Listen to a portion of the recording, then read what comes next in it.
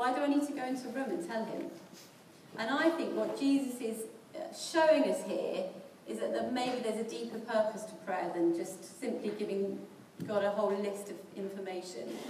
I'm not sure that God is in heaven with his iPad and writing down your list. Oh, I haven't thought of that one before. Oh, I didn't know you needed that. But I think there's possibly something deeper for us that God is calling us into. And I think, again, that's what I'd love us all to experience. Deeper than giving information to God. What if prayer is designed for us to experience intimacy with God? That's the key. And remember this last couple of weeks, he's been saying that the first opening line is often a clue to the heart behind the rest of the prayer or the rest of the passage or the story. And so in this prayer, this is how Jesus starts. So it's always the first line often, isn't it? And he starts, "Our Father." This is quite remarkable.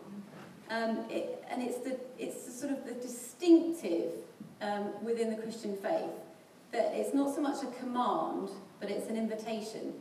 Wow. And it's an invitation to share in the prayer life of Jesus himself. It's incredible. Our Father. He doesn't say, "My Father." He says, "Our Father." And that's the intimacy that we're called into. And we can come into that secret place and we can call him our dad, our father. And you might have had rubbish fathers, you might have had great fathers. But he's just the most awesome, incredible Heavenly Father that we can ever imagine. And we get to come before God and with Jesus, kind of on a level with Jesus, and we say, "Our Father." That's incredible. Incredible. Incredible. So this is such a simple model of prayer. And I think when you first become a Christian, or maybe when you're new to faith, you can sometimes feel like you don't know where to start, or like everyone around you has got all these eloquent, long prayers. They seem to know what to say and how to say it. And I love that Jesus makes it really simple. He kind of gets to the point. Steve and I are often quite different in our written communication to people. And I tend to just write what I want, just a quick one-liner, and then just send it. And I often ask Steve, "Can you just check that this isn't too blunt?" And Steve's like, "You just can't say that. You're too direct. You're too kind of like, there's no kind of padding." And I love that Jesus says, "Don't babble on like the pagans." I love it. Come on, Jesus is on my side. He's just like straight to the point, direct. Love it. And this is particularly apparent in this part on forgiveness. So I want to zoom forward to verse 12. It says, "Forgive us the wrongs we've done as we forgive the wrongs that others have done to us." And then skip verse 13, it's going to 14. It says, "If you forgive others the wrongs they have done to you, your Father in heaven will also forgive you. Yeah. But if you do not forgive others, then your Father will not forgive the wrongs you've done." Wow. Pretty brutal. Quite straightforward, but pretty brutal. And it's like we're entitled to ask forgiveness from God only in the same proportion that we forgive others, but not anymore. If we don't forgive others, God doesn't forgive us. Ouch. Bit of an ouch. And it's the only portion of the Lord's Prayer that Jesus felt it necessary to kind of comment on. So basically, it's quite clear that if there's anybody you haven't forgiven, it says here that you're not forgiven by God. You don't have full forgiveness. And I don't think these words kind of leave any room for doubt or discussion. There's not like a different version of this, unfortunately. Forgiveness, it flows two ways. And we can't separate receiving forgiveness from extending forgiveness. So I think that forgiveness, it's at the core of emotional well-being. Even across the secular world, forgiveness therapy is recognised as a significant healing tool. And I think it's fair to say that unforgiving people are often emotionally sick. Bitterness, it's like a disease of the spirit. And it's inevitable that unforgiving people will generally tend to experience physical illness afterwards. It's a kind of consequence.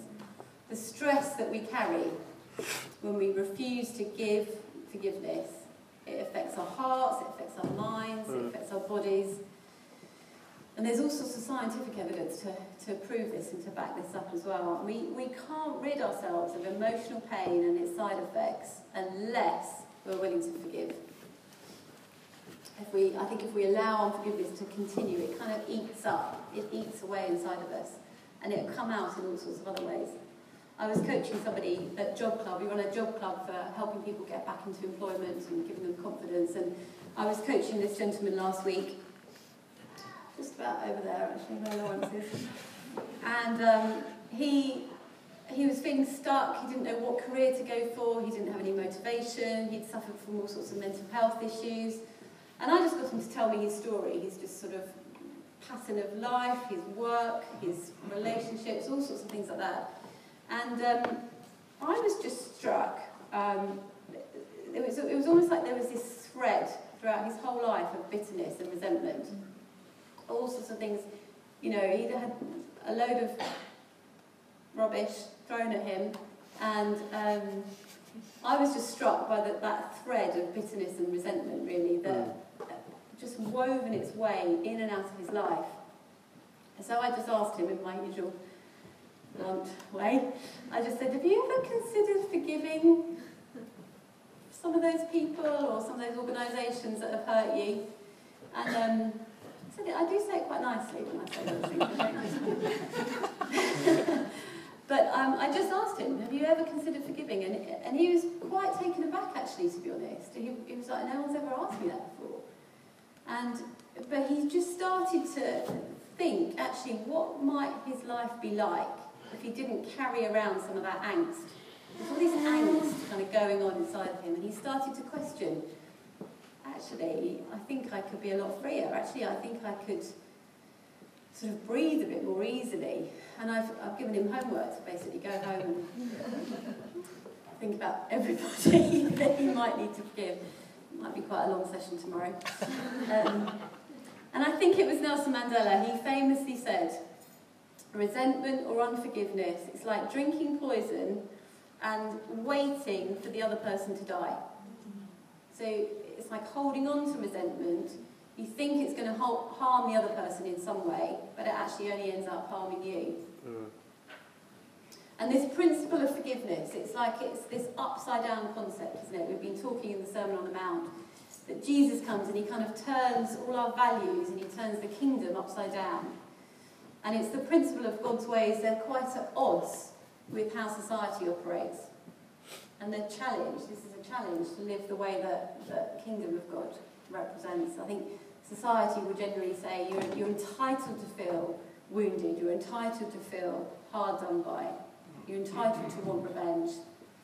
And again, this is what Jesus says, it's so challenging, isn't it? He says forgiveness isn't optional.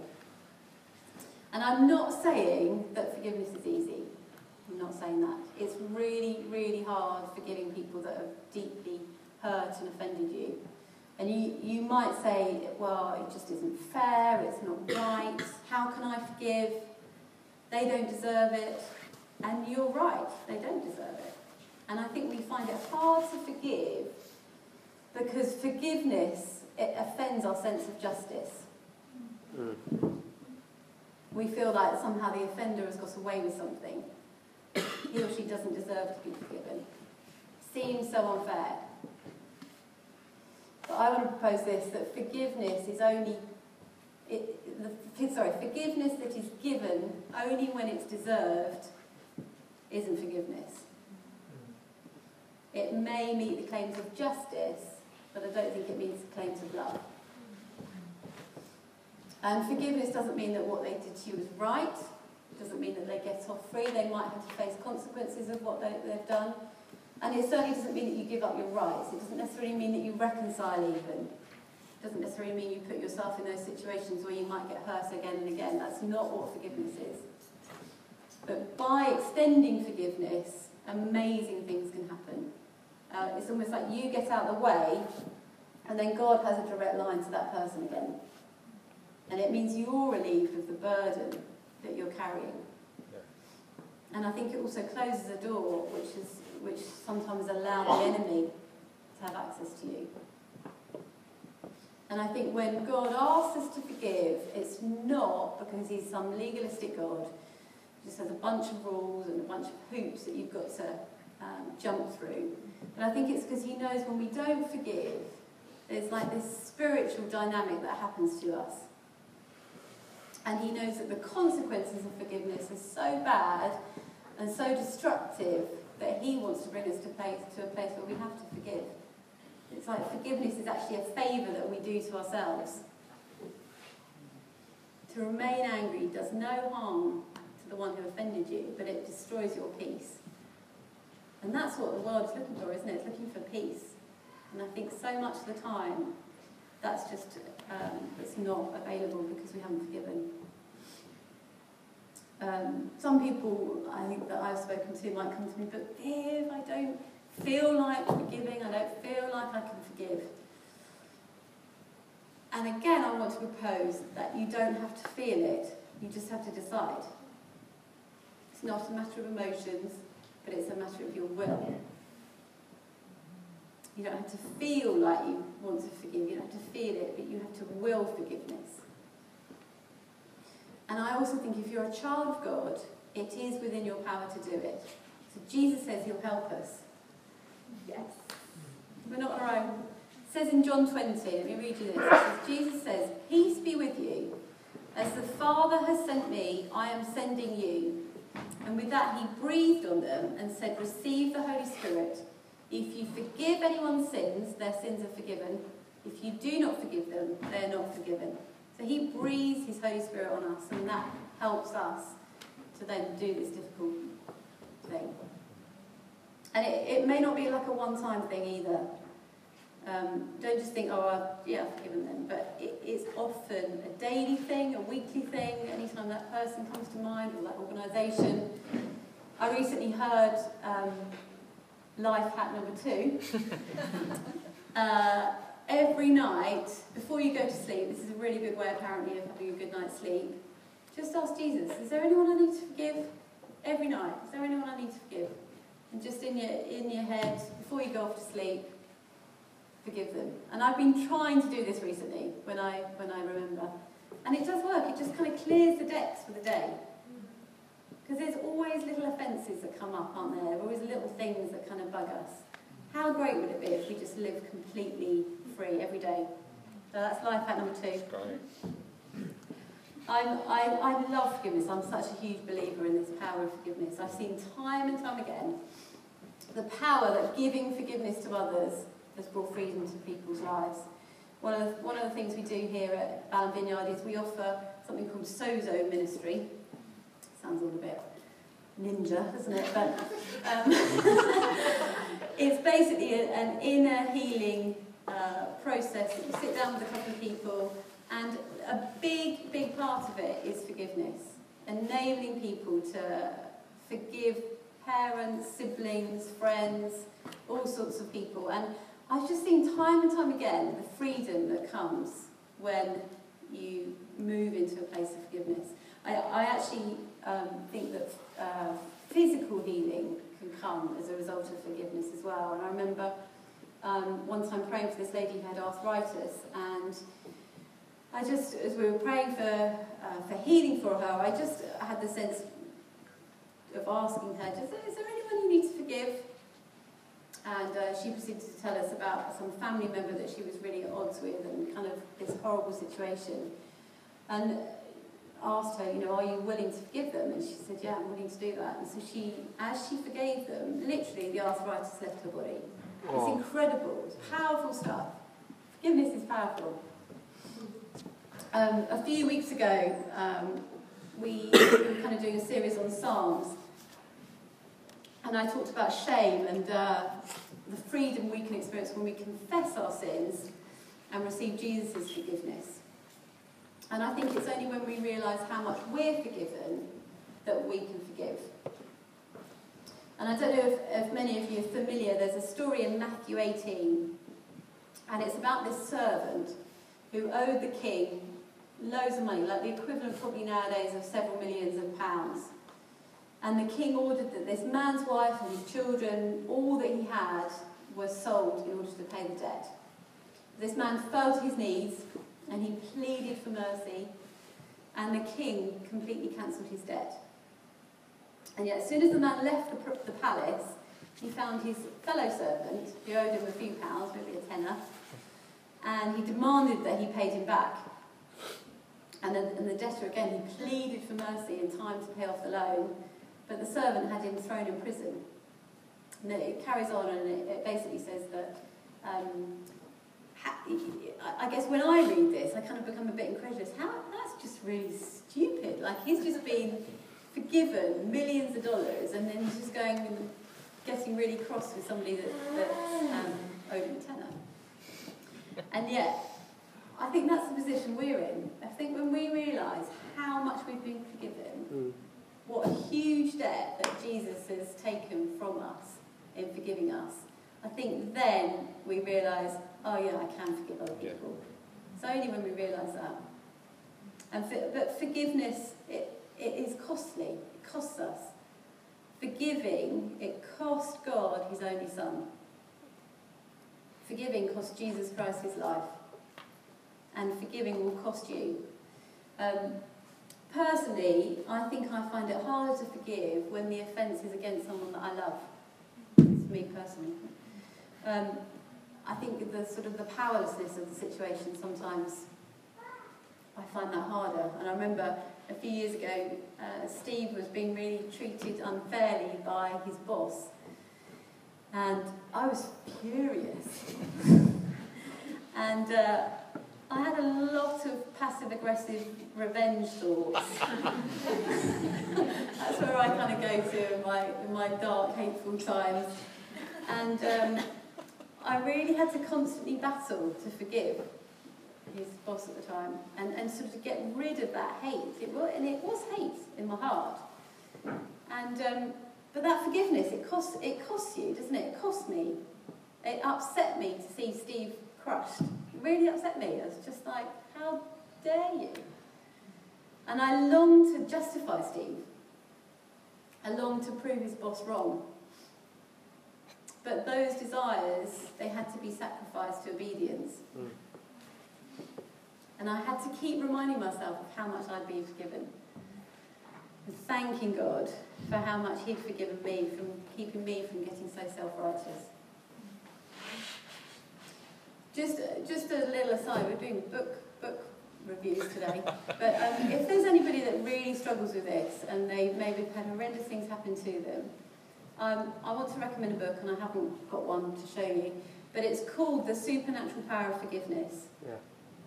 And it's by Jason Vallotton and his dad Chris as well. And Jason talks firsthand of the journey of his wife betraying him, and how he processed the pain and came to a place of forgiveness. It's an incredible book, and I think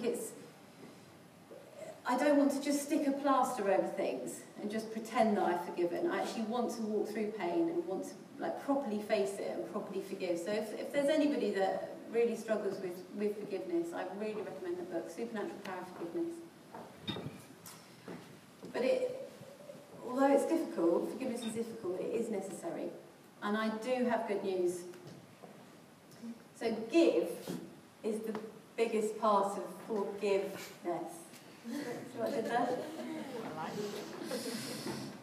It's not something you can earn, or something you can buy, or you can achieve in any other way, except to have it given to you.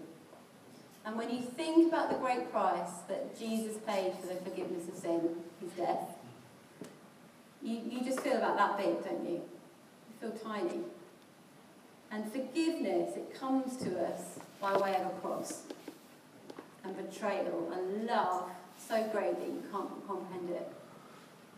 And we need this forgiveness over and over again, don't we? We keep messing up. We try to be good, and almost the more aware you become of your great need for God's mercy, there's nothing you can do about forgiveness except to accept it.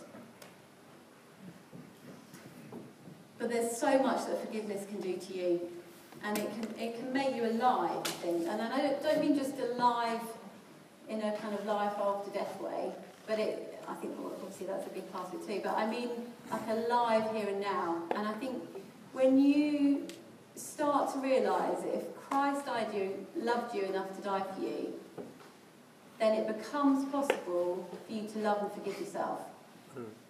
And it then empowers you to love and forgive others. So I don't make any apologies for this talk today. It's quite hard, isn't it? It's quite harsh. But I don't make any apologies because I know the freedom that comes from it. And I love us here at Ballon Vineyard to be people that know that they know that they know that they're forgiven. And people that forgive easily as well. So, I'm very much a pragmatist. I always want to put into practice what I've learned. So we're going to try it today. And we're going to ask God if there's anybody that we need to forgive. All up for this? You don't have to follow me if you don't want to. But I think probably between us is hundreds of people that we still kind of lurking in the background. And let's have a clean slate today, shall we? And first of all, just like Jesus prayed, he breathed on them, didn't he? And he said, receive the Holy Spirit. That's what's going to help us. So, why don't you close your eyes? And we just say, Jesus, would you breathe on us this morning? And we receive your Holy Spirit.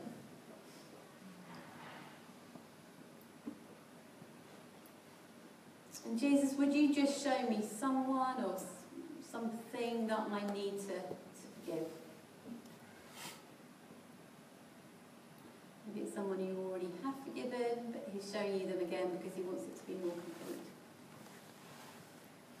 Maybe it happened a long time ago, maybe it happened this morning. But Jesus, would you just show me anybody